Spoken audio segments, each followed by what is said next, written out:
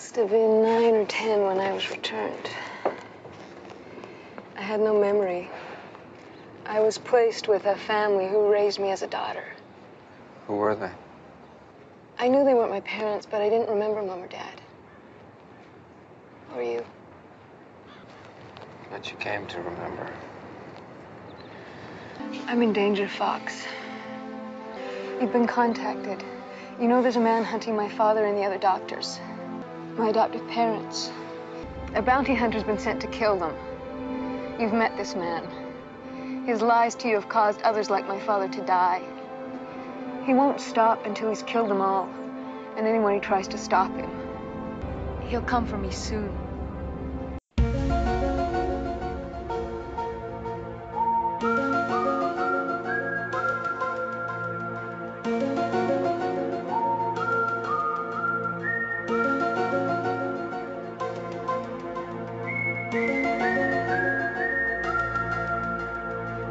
Hello, and welcome to Discovering the X-Files, the podcast in which a newbie takes a deep dive into the entirety of Chris Carter's universe while longtime fans escort me on the journey, a perilous journey filled with government conspiracies or weird monsters every other week.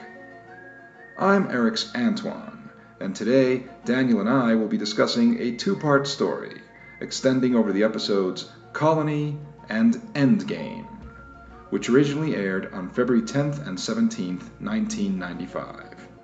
Colony was written by Chris Carter from a story he concocted with David Duchovny and directed by Nick Mark.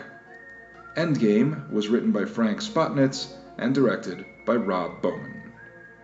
In this two-parter, Samantha Mulder returns. But is it her? Or is she merely a ruse meant to draw Fox Mulder into a web of intrigue? In any case, Mulder dives headfirst into the adventure, as of course he would. It's his sister after all. He and Scully uncover human clones working on a top-secret project through various abortion clinics, and Mulder eventually winds up facing off against an alien hybrid Superman on board an abandoned submarine in the middle of the Antarctic. Man, there's a lot going on in this very exciting mythology episode, and in a moment, Daniel and I are going to talk all about it. Stick around.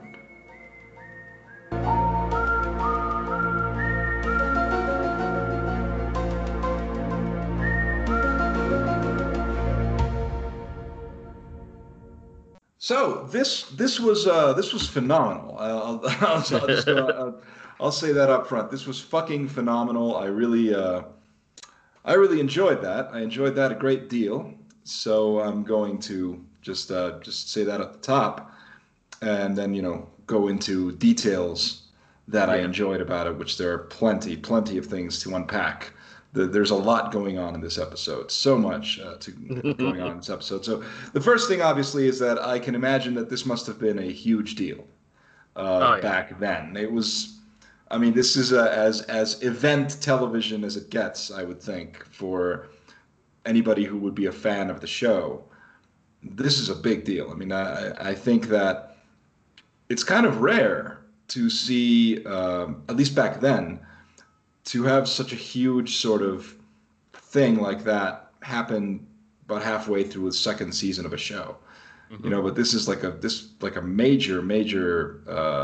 major story events, and that are potentially show altering in big ways, right? And so I was just curious. I mean, why don't you start off on this one? Because I'm pretty sure this was a big one back then, and must be one of your favorites even now. It was, and it is. I didn't look at the air dates, so I can't remember if these were in consecutive weeks or if there was a longer gap. I think it was still running on Friday nights at this point. So sometimes, this is what are we 94 or are we 95 at this point? We're early 95. We're early 95. Okay. So early 95, I'd have been 11. I think it's still airing on Friday nights. Sometimes we'd go out and do stuff. My dad would set the VCR to record the episodes if we weren't going to be home. And I'm pretty sure Colony was recorded, and I watched it. But distinctly recall pitching a fit and making sure we were actually home for me to watch the second episode as it aired, so I wouldn't have to wait. Yeah, yeah. That's a hell of a cliffhanger, right? For it to Yeah, go into one, like from one to the other. But I mean, I guess they must have also hyped the episode probably. because the reveal of his sister, which happens towards the end of the first part of the, Hmm. towards the end of Colony, the reveal of Samantha.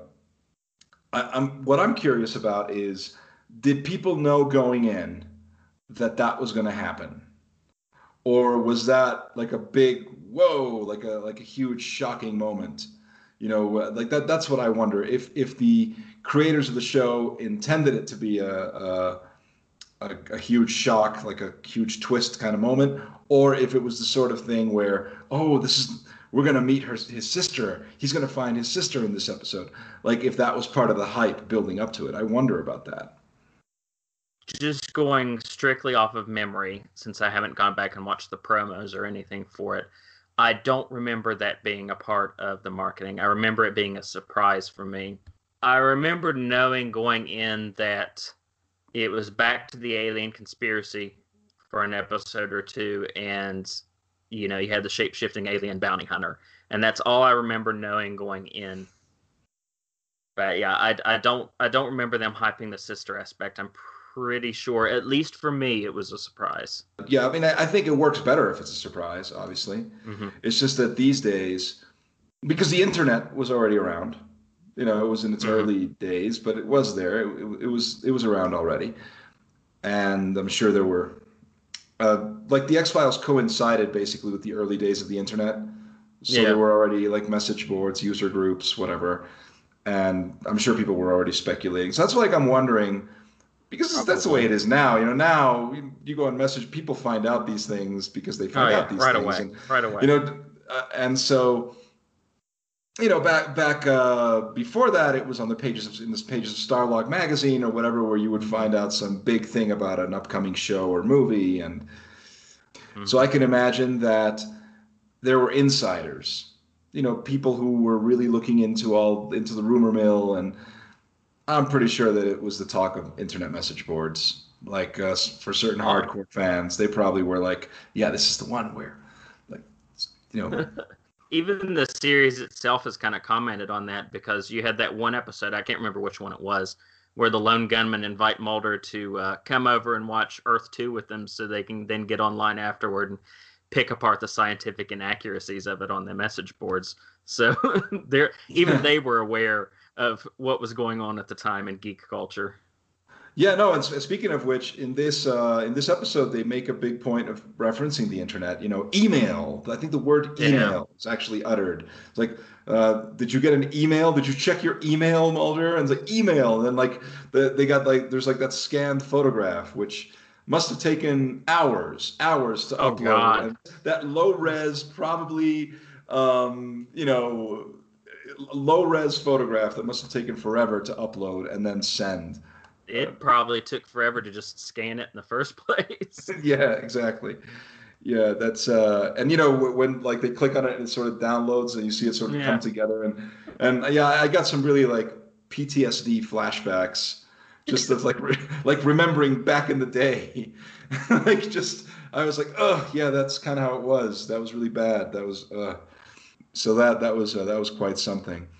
Yeah, you brought up the alien bounty hunter. He's portrayed by Brian Thompson, who is a Mhm. he is a veteran. He is a genre stalwart. He is a veteran of terrific shows and movies, and we remember him, of course, from Cobra, and we remember him from. He was on several episodes of, or at least a couple of TNG, playing Klingons, Mhm. and also on I think on Enterprise, and several Star Trek episodes featured Brian Thompson because he's got that great build, great face that he has, where they very clearly were sort of going for they clearly wanted to evoke the Terminator. Oh They, yeah. they wanted to evoke Schwarzenegger in the Terminator, this sort of kind of unstoppable, very professional, efficient killing machine who's just sort of stalking his prey and getting it done. Even the And music. Yeah, a little bit. Yeah, a little like the music goes a little Brad Fidel there for a little bit, which is funny because Brian Thompson's one of the punks at the start of the first Terminator. that is right. Yeah, he is. He's one of the. I think he's the one that gets killed. I think you're right. Yeah. I think he's the one that like whatever that Schwarzenegger Fists to basically, death. yeah, fists to death. Exactly. That's the thing. Because Bill Paxton's there, but Bill Paxton doesn't get killed. He just gets sort of shoved aside, and the other guy comes with the knife, and I think that's Brian Thompson, and then boom, he's gone. And so yeah, that's he's great, and he's an alien bounty hunter, and it occurs to me. I mean, this is an episode that deals with alien bounty hunters and FBI, and it's kind of like a cerebral Christopher Nolan variation on I Come in Peace. You've got it gives me that sort of vibe. It's got I was like, wow, this is like I'm watching I Come in Peace. But that's terrific. That really is terrific. And Brian Thompson, he is a shapeshifter, as you pointed out. And I thought that was pretty interesting because it's not revealed right away that he's a shapeshifter. He just sort of, you later find out that he can basically assume any form. And they've got some cool, like, early 90s morphing effects there. I was it's black, it's white, it's W, it's V, yeah. Like I was immediately just thinking that when I was seeing the scene where he kind of morphs. He morphs into, I mean, I don't know who this actor is, but he looks like Robert Stack. Like when that CIA agent, Ambrose, right? That was the name of the character. Ambrose Chapel, which is a very pulpy name. Ambrose Chapel, yes, very pulpy, very much. And yeah, as I said, he looks like Robert Stack, and that's an interesting detail. How there's like a sinister quality to this guy, like immediately. Tom Butler, he's a Canadian character actor. He popped up in a lot of genre shows at the time, and he also played the somewhat sinister father of the lead female character in Freddy vs. Jason, the one that had the old boyfriend locked up in the institution. That's how I recognize them, of course. Besides the fact that he reminds me of Robert Stack, at least the way he looks in this episode because of the trench coat and everything. But he looked familiar, and I was like, where did I see this guy? And you're right, he's in Freddy vs. Jason. That is absolutely correct, yes. And you've got the Gregor clones. Gregor, right? That's the name. They're all clones of some Russian named Gregor, I think, if I got that right. And but they're stationed in the U.S. And so that character actor was basically hired to die multiple times. Like that was essentially, that's, you get to be on the show. You get to have several, painful death scenes. That'll be a fun thing to do. I take it because he's got the Vulcan blood. He's got the toxic green blood that we saw in the Erlenmeyer flask. That first one that gets killed at the abortion clinic. And then where, Brian Thompson just sort of rips the panel off the wall of the circuitry. And then everything just goes up in flames. And I go, I guess the blood is an accelerant. I don't know, but that was some really bad wiring. If ripping the panel off would set the that's what I was thinking. That was not up to code. Yeah, because all he does is rip the panel off, and then boom, you got this kind of cheesy CGI thing put there. But then the rest of it seems to be real fire, and then it looks really good. But I was wondering about that. But now, here's the thing about the Gregor clones, okay? So early on, you see this guy get killed. You don't know what's going on. And then, we find out that two other ones have been killed. Two other identical people have been killed in these other places. And I think they were also abortion clinics. Yeah, where the other two have been killed. Clinics. Yeah, something like that. And that's why they think it might be the work of like a protest, like anti-abortion, some nut going around doing that. And so you got the three photographs, identical people.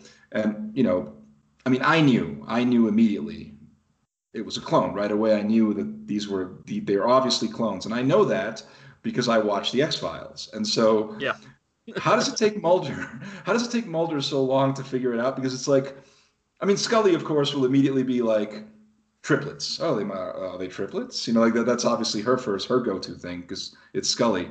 But why doesn't Mulder immediately go, Well, no, obviously they must be clones. I I don't mean, know. doesn't Mulder watch the X-Files? It's like we've been down this road. That would be I think the first thing that anybody would think. But that's an interesting concept that they're clones. I mean, they're clones of a subject that was abducted. Am I getting this right? And then they were fused with alien DNA, Yeah. So so they're they not could. entirely human. Yeah. Right, And right.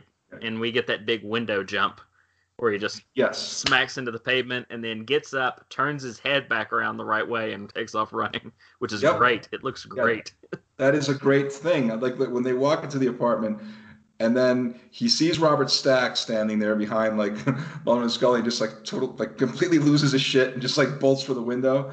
I was laughing my ass off. That was a great stunt, first of all. Great stunt. Oh yeah. Like going out the window, and then he lands and he pulls a Michael Myers basically because Mulder goes up to the window to see what's going on, gets up and walks away. Scully, at this point, Scully, it's like, come on, man. Like now you have plenty of evidence. Like how are you going to explain that one? Like, is it physically possible for a normal human being to like leap out of a window? How many stories up is that? Like 5 or 6 stories at least. Yeah. Yeah, and then land on his face and just get up and walk away. Like I don't, clearly there's something up there. So that was pretty cool. That was really fun. A lot of fun. Just like a lot of fun, cool, exciting moments. The pace, it's just like, it's one thing after another. So after a while, you sort of get lost, but it's like really breathless. And then we get some nice character work from, what's the actor's name? Peter Donat. Mm-hmm. He plays Mulder's dad. I think his name is William Mulder. Yeah. Or maybe because Scully's father is also named William, so maybe I'm getting him confused. No. Are they both named Bill? Like that's. Yeah, they are. Okay, well that's all right. That was maybe I was Bill, late. and his mom's name is Tina. Okay, all right. Well, and Scully's mom's not named Tina, is she? Because that would be. No, I don't think so. Yeah. Martha. Yeah, exactly. It's like why did you say that name? No, but a nice character work from Peter Donat as Mulder's dad, and there's an interesting little detail here.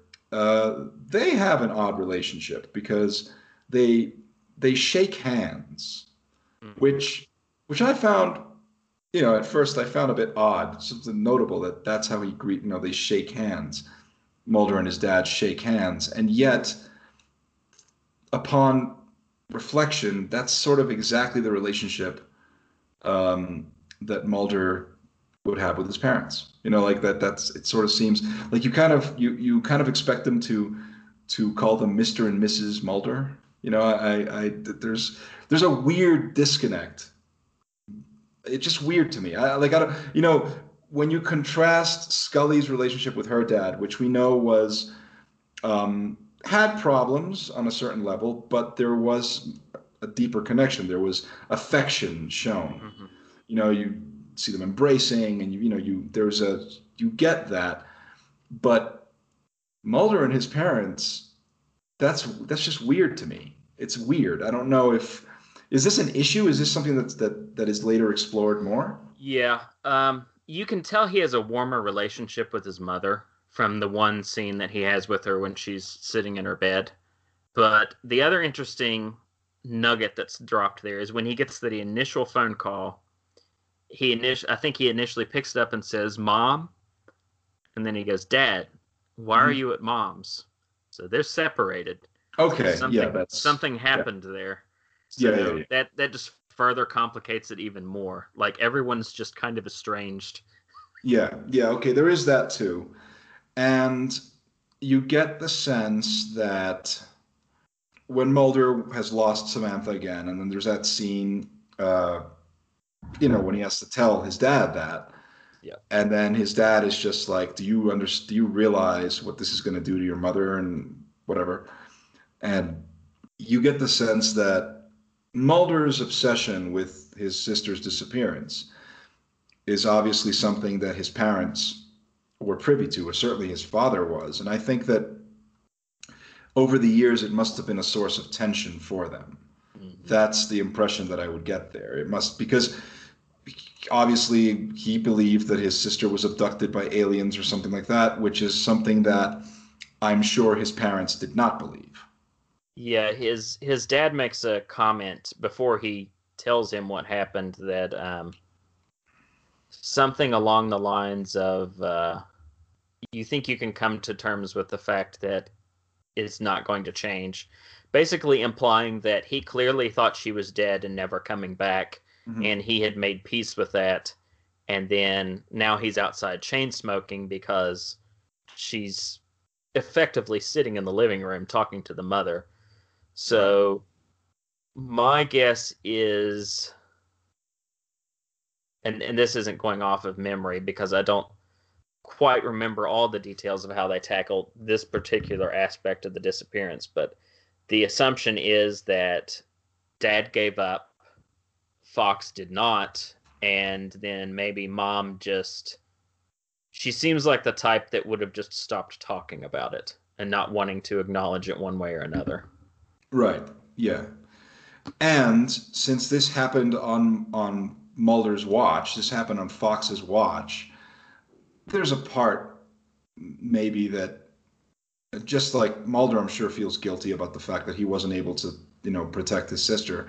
But on some level, his father is probably like, we left you to take care of her and you lost her. You should have been looking out for her. There's a part of him that I'm sure always sort of blamed him for it on a certain level, or at least resented him for it. And an event like this, the disappearance of a child, the death of a child, creates strain on any marriage. Mm-hmm. So clearly this was a huge event. And as you mentioned, the Mulders, Mr. and Mrs. Mulder are, they are estranged. And probably this began to happen around that same time, around the time that the sister disappeared. At least it's an assumption that we can make. Yeah, or not long after. Yeah. Yeah, or not long after, and probably, yeah, their version of it, that what they probably assumed was that someone broke into the house and took her, or she stepped out, or whatever. But the point is, they probably believed that she was taken by another human being and presumably killed. And so that's what they have been. That's the story that they eventually had to accept and tell themselves, and now here she shows up again, and it's a big deal, that she shows up again. I thought it was an interesting thing where, the next morning when she's sitting out on the deck there, and then Mulder goes out, and she remembers, she brings up the game of Stratego that they were playing the night that she disappeared, and I thought that was an interesting detail because in the flashback scene, which I believe is in Little Green Men, in that flashback scene, they make a point of showing that they're playing Stratego, and like that made an impression on me because I remember playing that game when I was a kid. Right. And so now that tells me that was a deliberate thing. Because, Chris Carter probably specifically wanted it to be Stratego, for whatever reason, chose Stratego, not Monopoly, not, Connect Four, not Operation, not any like specifically Stratego. So I guess Chris Carter must have liked Stratego growing up. Yeah, without going into any detail, the show will eventually cover more in regards to the disappearance and the reasons for it from multiple angles and the fallout from it as well. Like we'll get to that stuff as it goes on. I don't doubt that. I would imagine so, because this has been unresolved now, so we're going to keep coming back to it, I'm sure. It's an interesting detail that it turns out not to actually be Samantha. Yeah. We'll get into that in a minute. The one thing I wanted to also point out, it's in the first half, and I think this is during Colony. There's this one element where like Mulder and Scully keep missing each other. Yeah, like, phone tag. Yeah, they're playing phone tag basically, and there's an aspect to that that's almost farcical. Oh yeah. That's almost farcical, because like the ultimate punchline for me was when she leaves her cell phone in her fanny pack. Yeah.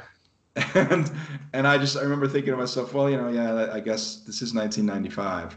Because if it were a smartphone, she probably would have taken it into the can with her. If only it had been a smartphone. But that was funny to me. And so that is almost farcical, like the fact they keep missing each other. Of course, on another level, they're building suspense because to it that obviously moment builds, in the hotel room. Yeah. Yeah, exactly. When he finally gets her on the phone, and he's also standing in the doorway. Yeah. That's a great that's just a great way to end the episode, because that's just a hell of a hook. I mean, as you're watching it as one sort of long chunk, but that's a hell of a hook. There's so much going on in this episode. Like it's full of fan favorite things. I would think things that just as I am becoming a fan, things that I've come to appreciate about the series, and this is chock full of it. So like you've got two great bits with Skinner. Oh yeah. I mean, he's always great, but my point is that I love his exasperation when he's basically ambushed at Mulder's apartment.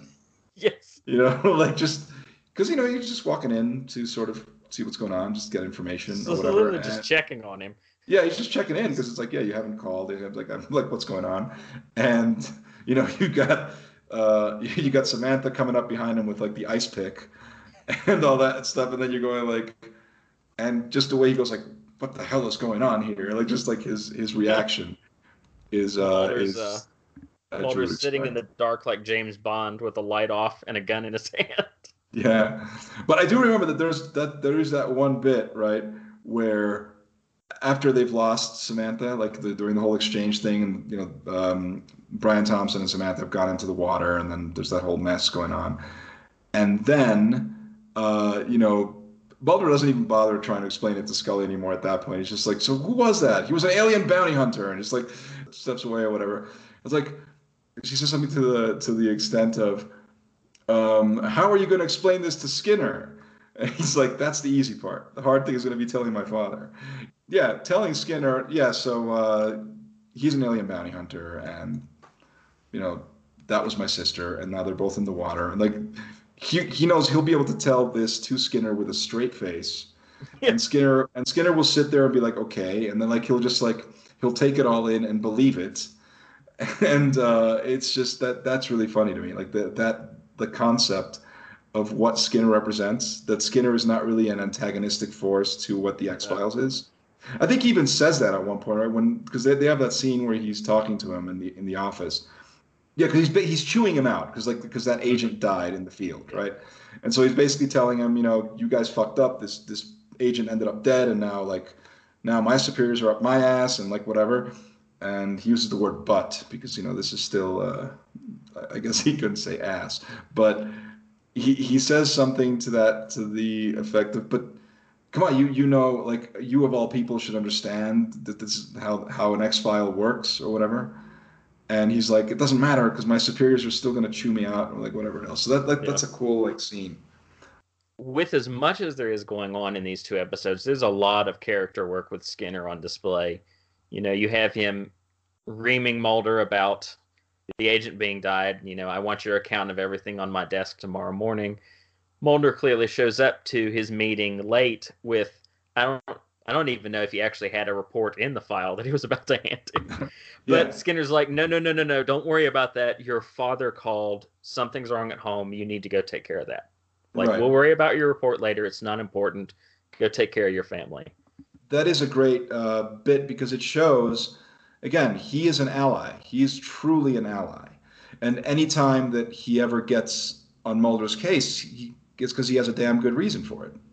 Yep. It's because they fucked up. They did something they fucked up one way or another on the case. And so he's very justified. He's not trying to be a bureaucrat who's going to fuck up whatever Mulder's investigation is. He just wants to make sure that they're following procedure, they're doing things properly, and they're not fucking it up for the Bureau or for him or for anyone, right? So that's a good detail. The fact that he's like, yeah, never mind about that. Go check on your family. There's something going on, which, as far as he knows, is just a personal matter that has nothing to do with anything.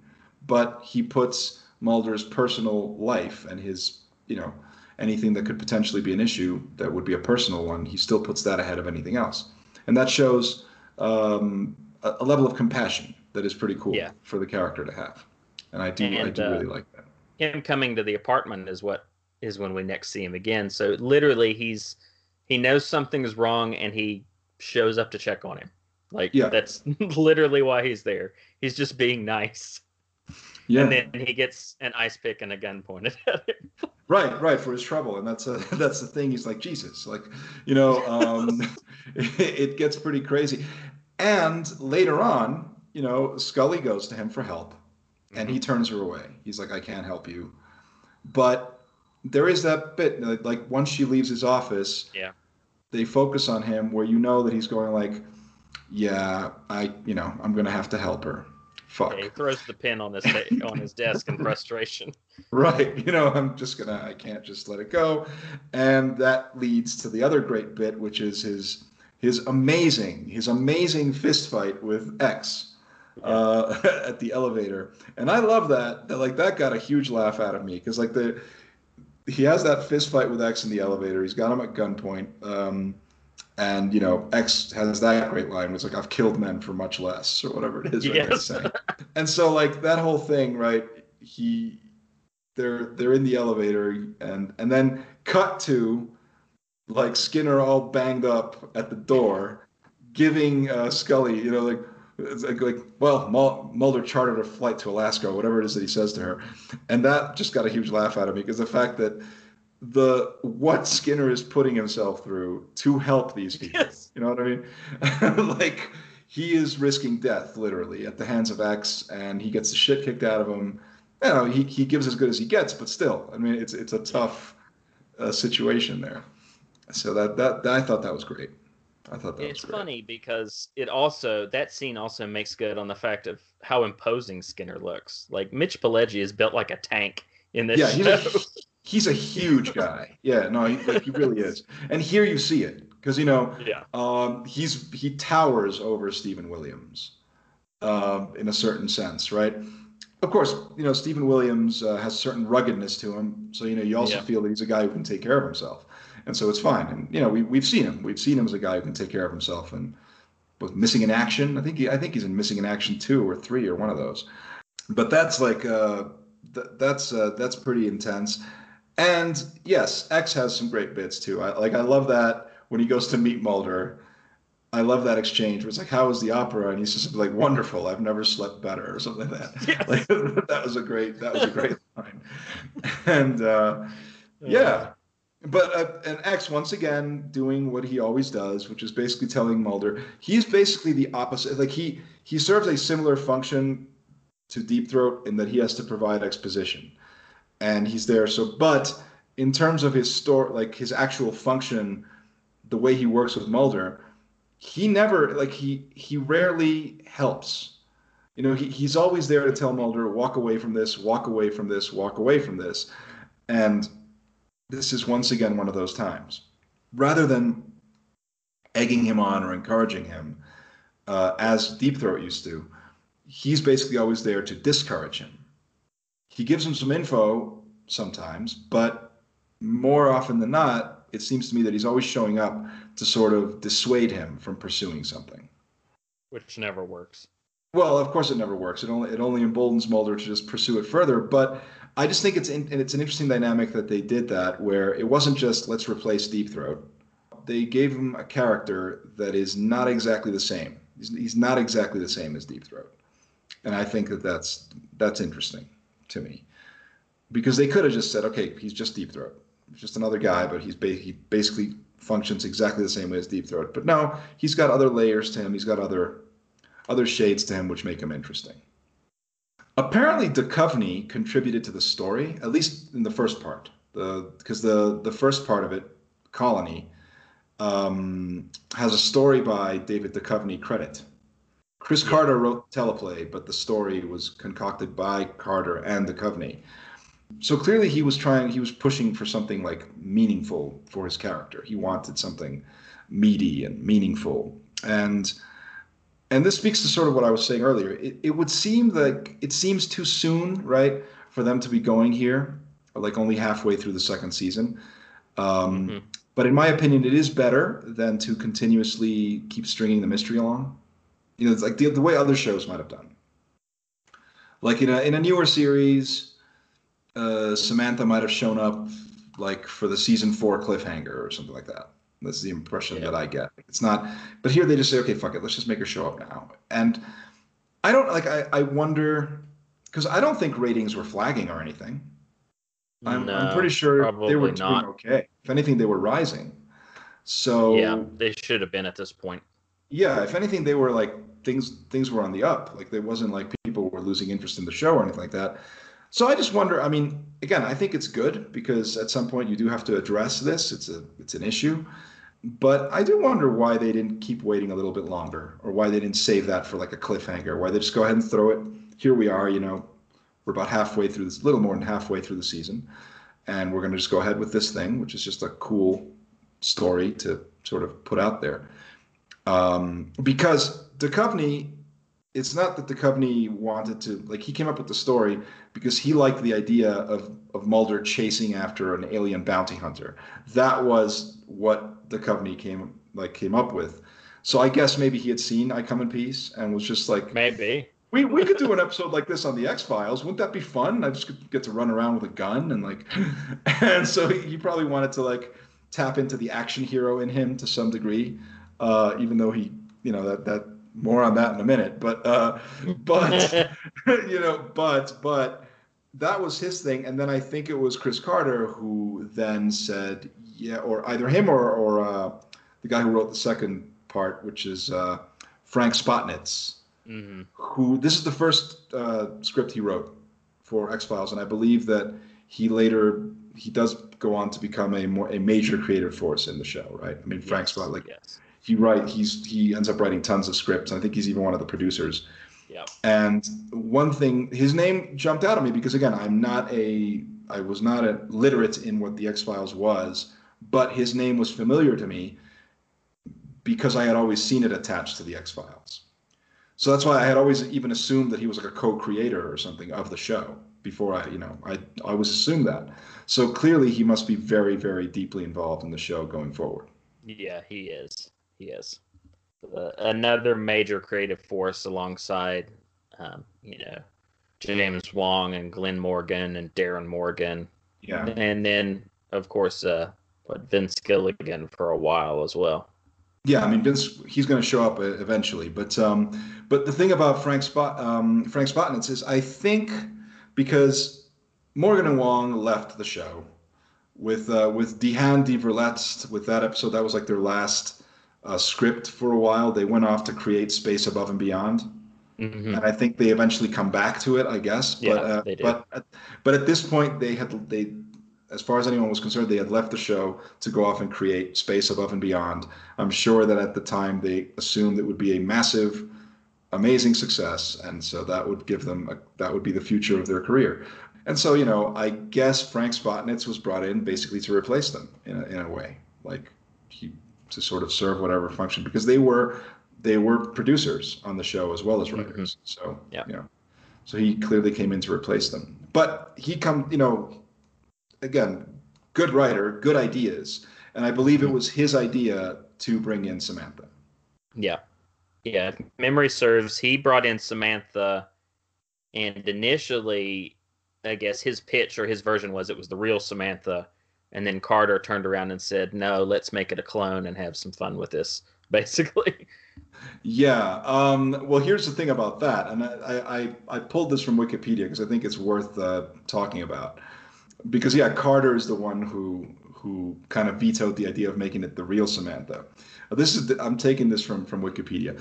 Carter did not want it to be the real Samantha, since that would have been straight science fiction. and it was too ridiculous to give. It was too ridiculous to give too many answers. Right. And then, to this, like Spotnitz further explained that the production crew never saw the X-Files as a science fiction show, but more of a show that incorporated science fiction, and that this and Colony were more of a suspense thriller than any other genre. And all of this kind of makes Chris Carter sound like a bit of a pretentious dick, Yeah. which, all due respect, okay, all due respect, he probably is. But you know how I was, you know, I said that it was basically a Christopher Nolan version of I Come in Peace. Yeah. So I see that Chris Carter and Christopher Nolan have a little bit in common in that they're pretentious and they don't want to acknowledge the material that they're doing. It's like they don't want to acknowledge the pulpiness of it. Like they essentially, because come on, of course it's a sci-fi show, and it's like, of course it's ridiculous, but you've got, you know, alien clones running around with green blood that is toxic and like that kills people, and then you have like this alien bounty hunter who can like shapeshift using, you know, special effects from Michael Jackson's Black or White video, and you have all of this stuff going on, and you're worried that making Samantha is too ridiculous. Like I don't even know what that means. Why would it be ridiculous? Yeah, I mean the idea that she was abducted by aliens in the first place is already ridiculous. So Yeah. you draw the line at her coming back. Like I don't, you know. Now from a story perspective, it makes more sense to sort of, okay, for it to not be Samantha because it gives them an opportunity. Because if they had just killed Samantha off now by like, throwing her off a bridge, it'd be way too early and it would be a waste. And it'll be like, okay, you bring her back just to kill her? Like, what's the fucking point? Don't do that. You know, then don't bother bringing her back because it's like, I mean, sure, kill her, but, you know, kill her in the first episode that you bring her back. I mean, you know, so it makes sense that, okay, these are clones. And it potentially opens the story up to future possibilities because now, obviously, they're clones of her.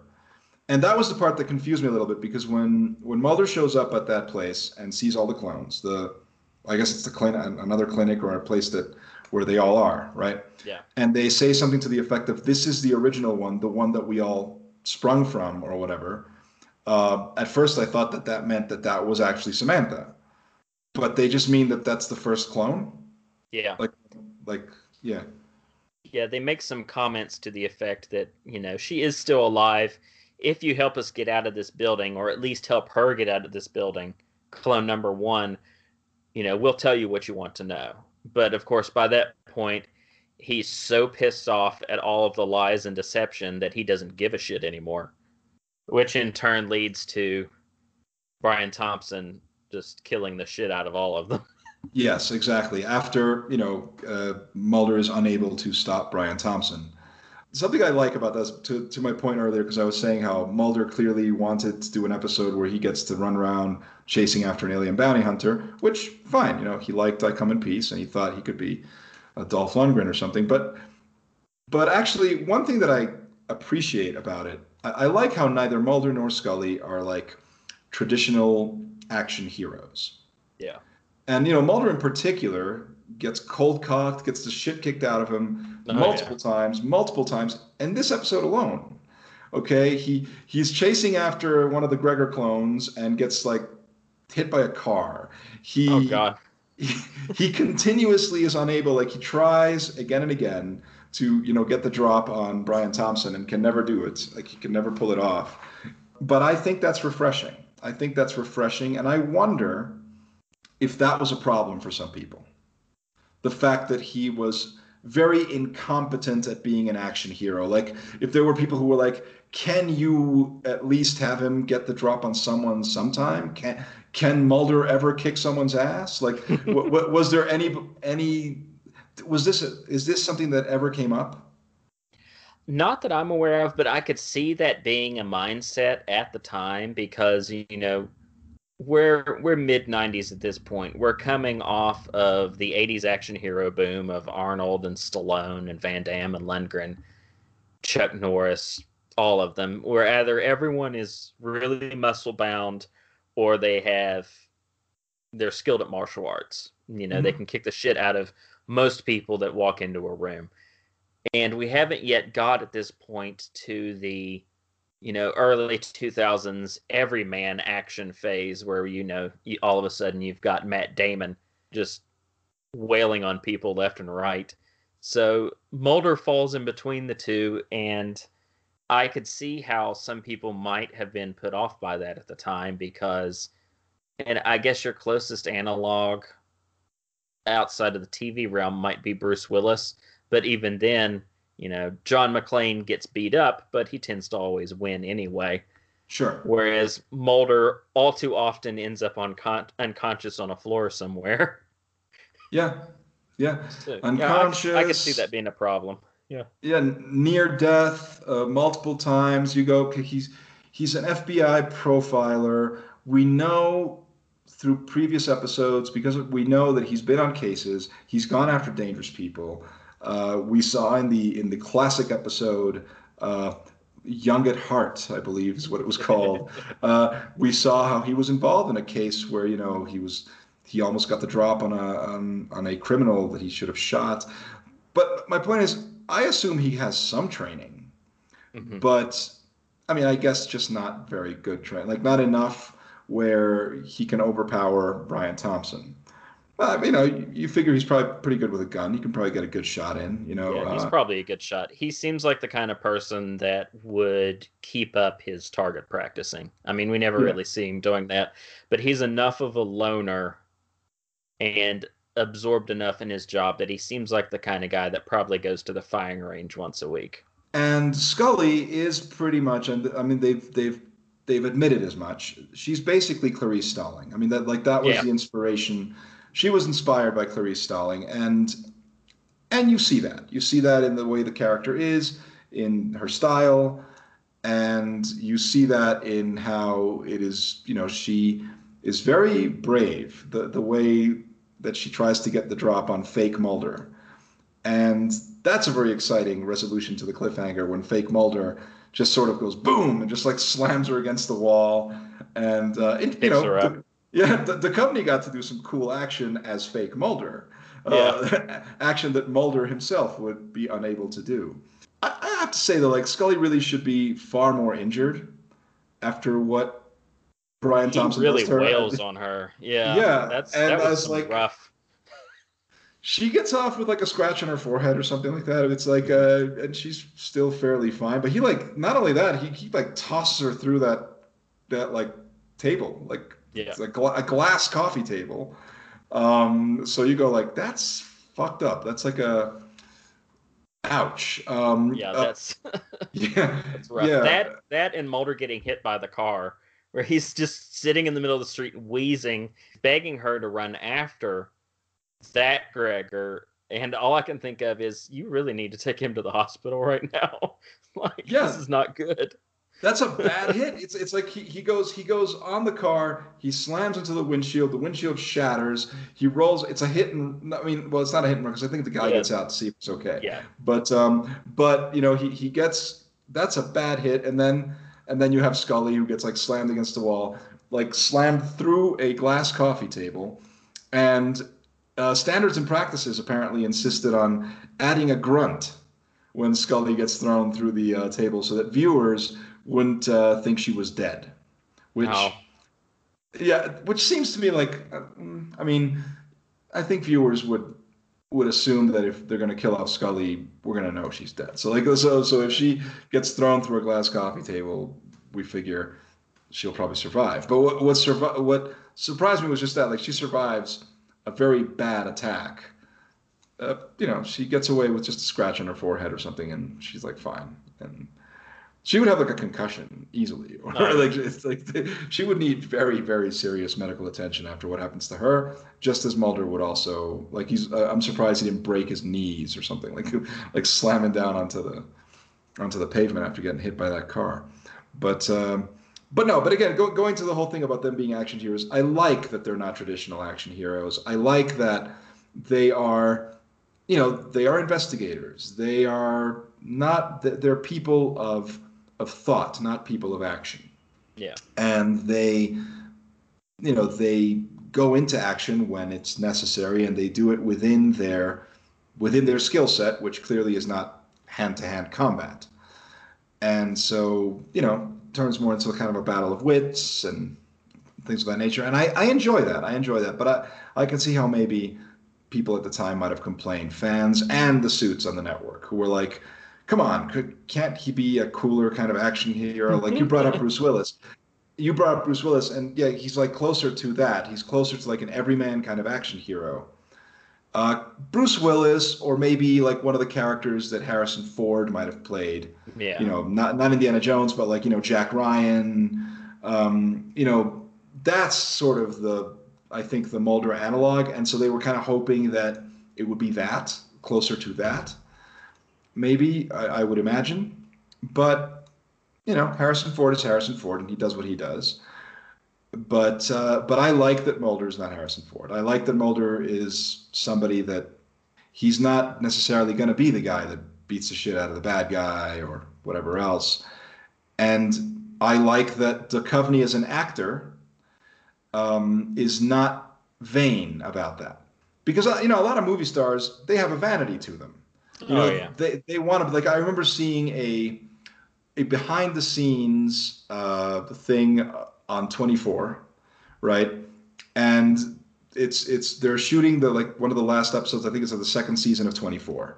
And in the second season of 24, you know, towards the end, the villain played by Tobin Bell has got the drop on Jack Bauer, you know, and he's got the gun, he's ready to like take him out, and then like I think a helicopter or something comes up and blows him away, like at the last minute, and saves Jack Bauer's life. And in the behind the scenes, you kind of see John Cassar, the director of the episode, sort of off to one side discussing the scene with Kiefer Sutherland, and he's basically discussing how the suits or whoever's like they want you to kill the bad guy, right? Like and he says, yeah, that kind of bothers me. Like I kind of want to also. No. and so they basically have to convince Sutherland to accept that, no, man, you know, it's going to be more suspenseful, more exciting if like he's got the drop on you and you get saved in the nick of time. And so there you have a situation of a star, you know, of a TV star at this point, like being an action hero and sort of wanting to be the action hero, wanting to be the guy that blows the bad guy away or whatever else.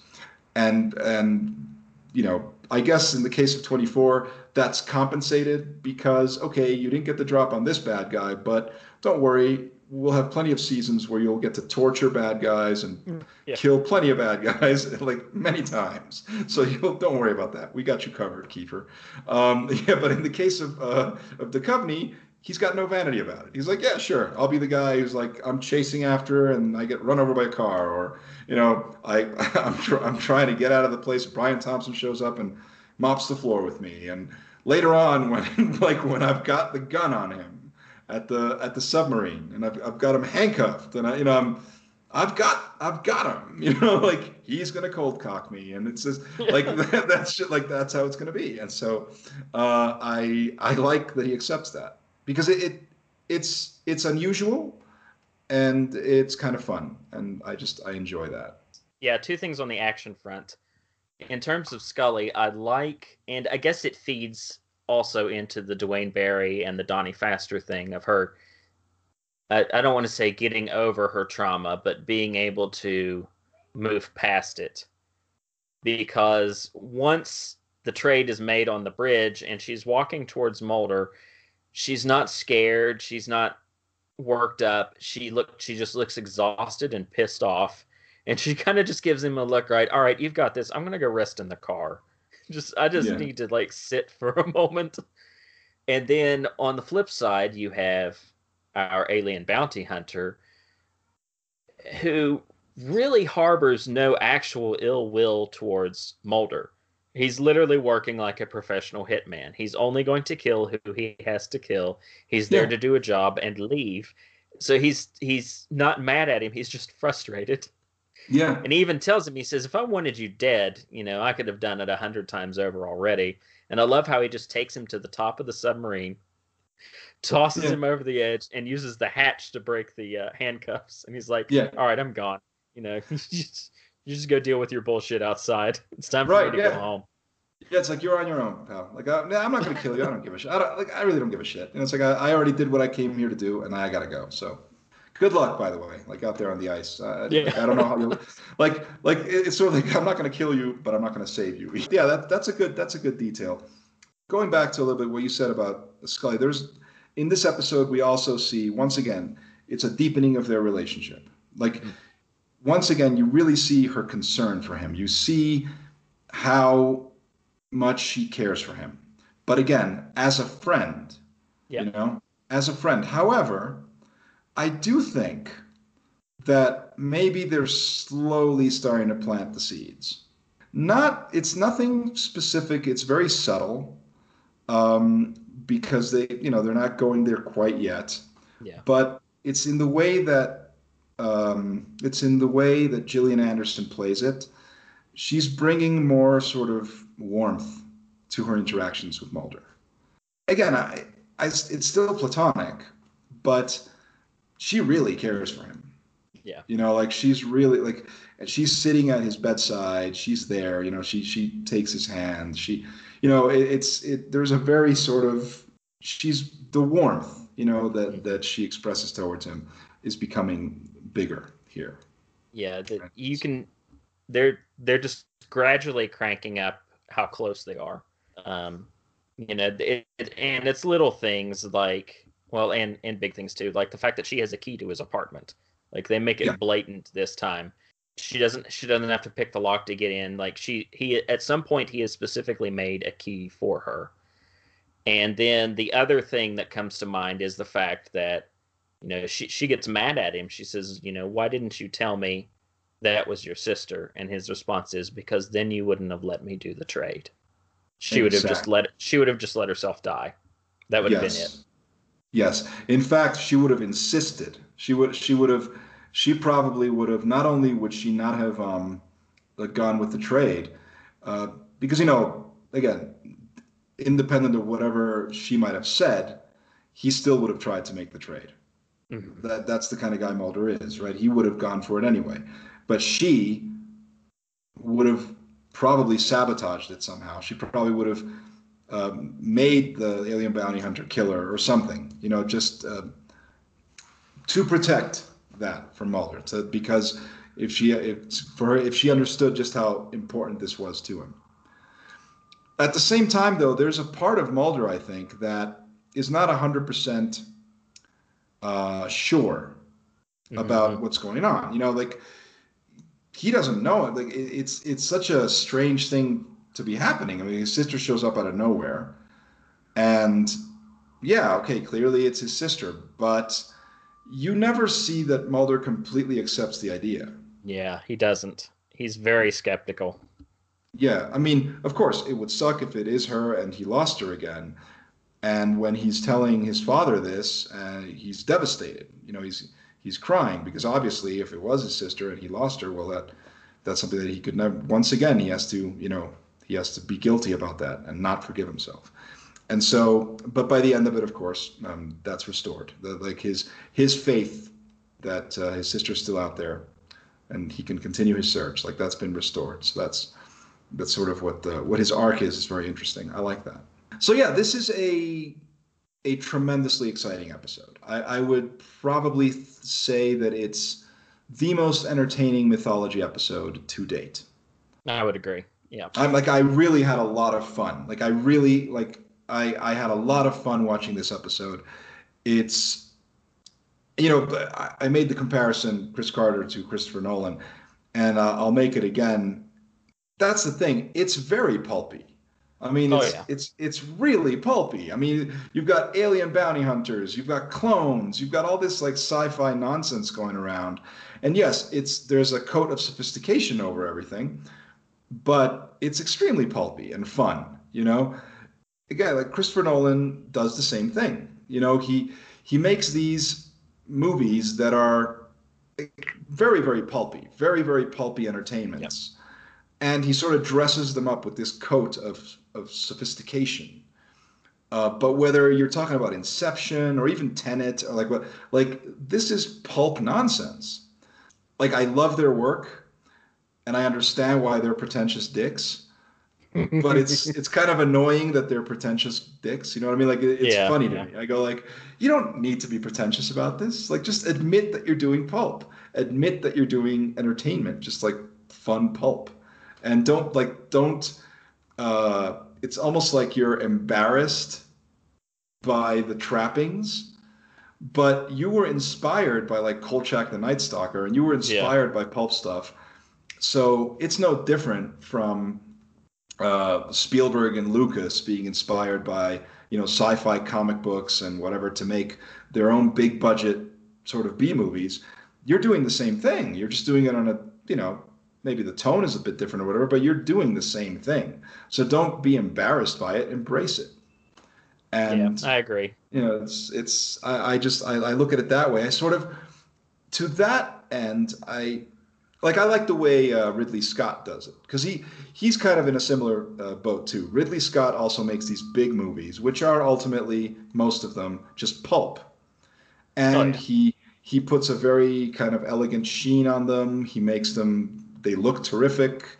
There's a pretense of sophistication, but in the end, this is pulp. You look at Prometheus, just a big glossy monster movie, really, and so yeah. But the difference is Ridley Scott doesn't seem to be embarrassed, but he seems to realize that that's what he's doing. He seems to understand that Gladiator is an action picture. It's an action adventure movie. It won all these awards, whatever, it's all prestigious, but he was just making an action adventure movie, and whatever else. So that's what I mean. Like he seems to embrace it. He doesn't seem to be ashamed of what he's doing or like embarrassed by it in any way. And I think that that's interesting. Yeah. It's funny on both fronts because Nolan has that public attitude about it, and he'll talk about the fact that Blade Runner really inspired a lot of the look of Batman Begins and how he did stuff, and then there's this layer of art house pretension around everything, but he still put Rutger Hauer in the movie, and here the casting didn't quite work because of scheduling.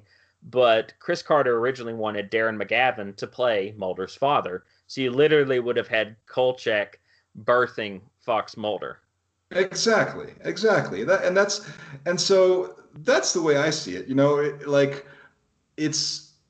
Spielberg understands that. He never walked away from it. We know that. He knows he's just making fun B movies, just that he enjoyed when he was a kid and for the kid inside him. And so for Last Crusade, he cast James Bond as Indy's father because that's what that was, and he completely that's what it was. And in interviews, that's how he says it. He said, of course, it had to be James Bond. Of course, he had to be Indy's father because that he is Indy's father, technically. So, so that's the thing. I mean, I think again, not knocking them. I get it; they're pretentious dorks, but yeah, it's funny just to me. Funny.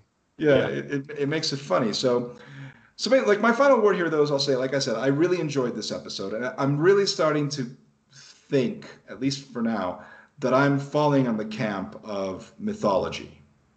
Mm-hmm. Like if you were to ask me, so what camp are you? A mythology guy? Are you a Monster of the Week guy? And I'm starting to think that I'm definitely a mythology guy because I enjoy this. I really enjoy this conspiracy nonsense. It's nonsense, but I really enjoy it. It's a lot of fun. And I like the world building that they're doing. And my big thing is that I remember watching the first movie when it came out, and that movie was incomprehensible to me. I didn't. I only saw it once, and I hated it. It was an incomprehensible mishmash. But now I'm looking forward to eventually watching the movie because I know that after going through the show, I'll have a totally different experience. I'll be like, oh, now I get it. Now I understand what this is, and I know what's going on. And so I'm looking forward to that because I really enjoy it. Now, here's the caveat there because I don't I'm going through it. Okay. Mm-hmm. And as I can understand that most of the fans who, shit on the mythology tend to be doing it in retrospect. Yeah. So a couple of weeks ago, I was talking with Clay. We were talking about, when we talked about, I think it was either for the host or D. Handy Verletz. But the thing is that at one point we talked about his thing, because he seems to prefer the Monster of the Week episodes too, because what he said about the mythology episodes is that they're great at the setup, not so great at the payoff. That's his opinion. It remains to be seen because right now, so far, it has been all set up. I guess once these things start to get paid off, which they have to eventually, maybe I'll start to see some cracks there. I don't know yet, but so far, I'm enjoying the shit out of it. Yeah, I kind of look at it like a Stephen King thing. Sometimes those endings just either completely fall flat or they just Yeah. kind of fade away from the greatness of, Acts 1 and 2. But as long as I had a good enough journey along the way, I tend not to be so harsh on it. And I feel the same way about the X-Files. Eventually the mythology is going to get too complicated. There's going to be a lot of disappointment in how certain arcs are wrapped up. But if I enjoy 80% of it and then it wobbles a bit on the last 20, I'm still good. Like that's still a B grade. No, it's not going to make me retroactively hate the rest of it. And they do start to complicate it a little more here. We have a double dose mythology episode here that does not involve the cigarette smoking man or his shadowy group. Like, we are dealing with an entirely different faction, an otherworldly faction that is coming down here saying, you guys have been fucking around with our DNA. You've created this weird, impure line of clones. We're not happy about it. We are terminating your program. Right. Literally. Right. Yeah, it's throwing more things into the mix. And, yeah, as you said, I agree with you there. I think that, and especially when it comes to genre entertainment, I think that it's so much about the journey. And so that's why we forgive movies even, right? When they have third act problems. Tons of our favorite genre movies have third act issues. And we tend to forgive most of them if the journey has been fun, has been good, has been satisfying. If the destination is a bit shaky, you're sort of like, okay, but I did have fun. I did have fun getting here, so I'll accept that. How did I get here? A naval reconnaissance squad found you. They choppered you to Eisenhower Field. Thanks for ditching me. I couldn't let you risk your life on this. Did you find what you were looking for? No.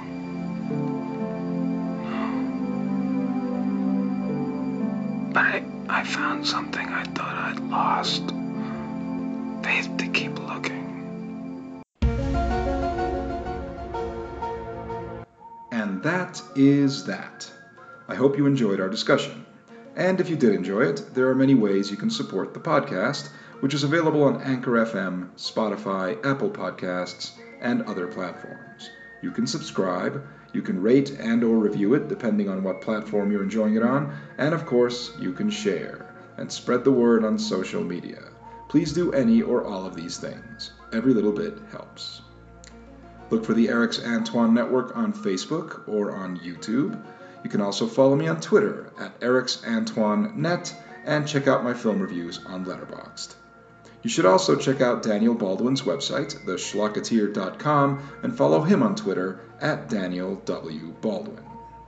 At this point, for the next couple of weeks, Daniel will be turning over his chair to a series of guests, before returning to help me wrap up the season.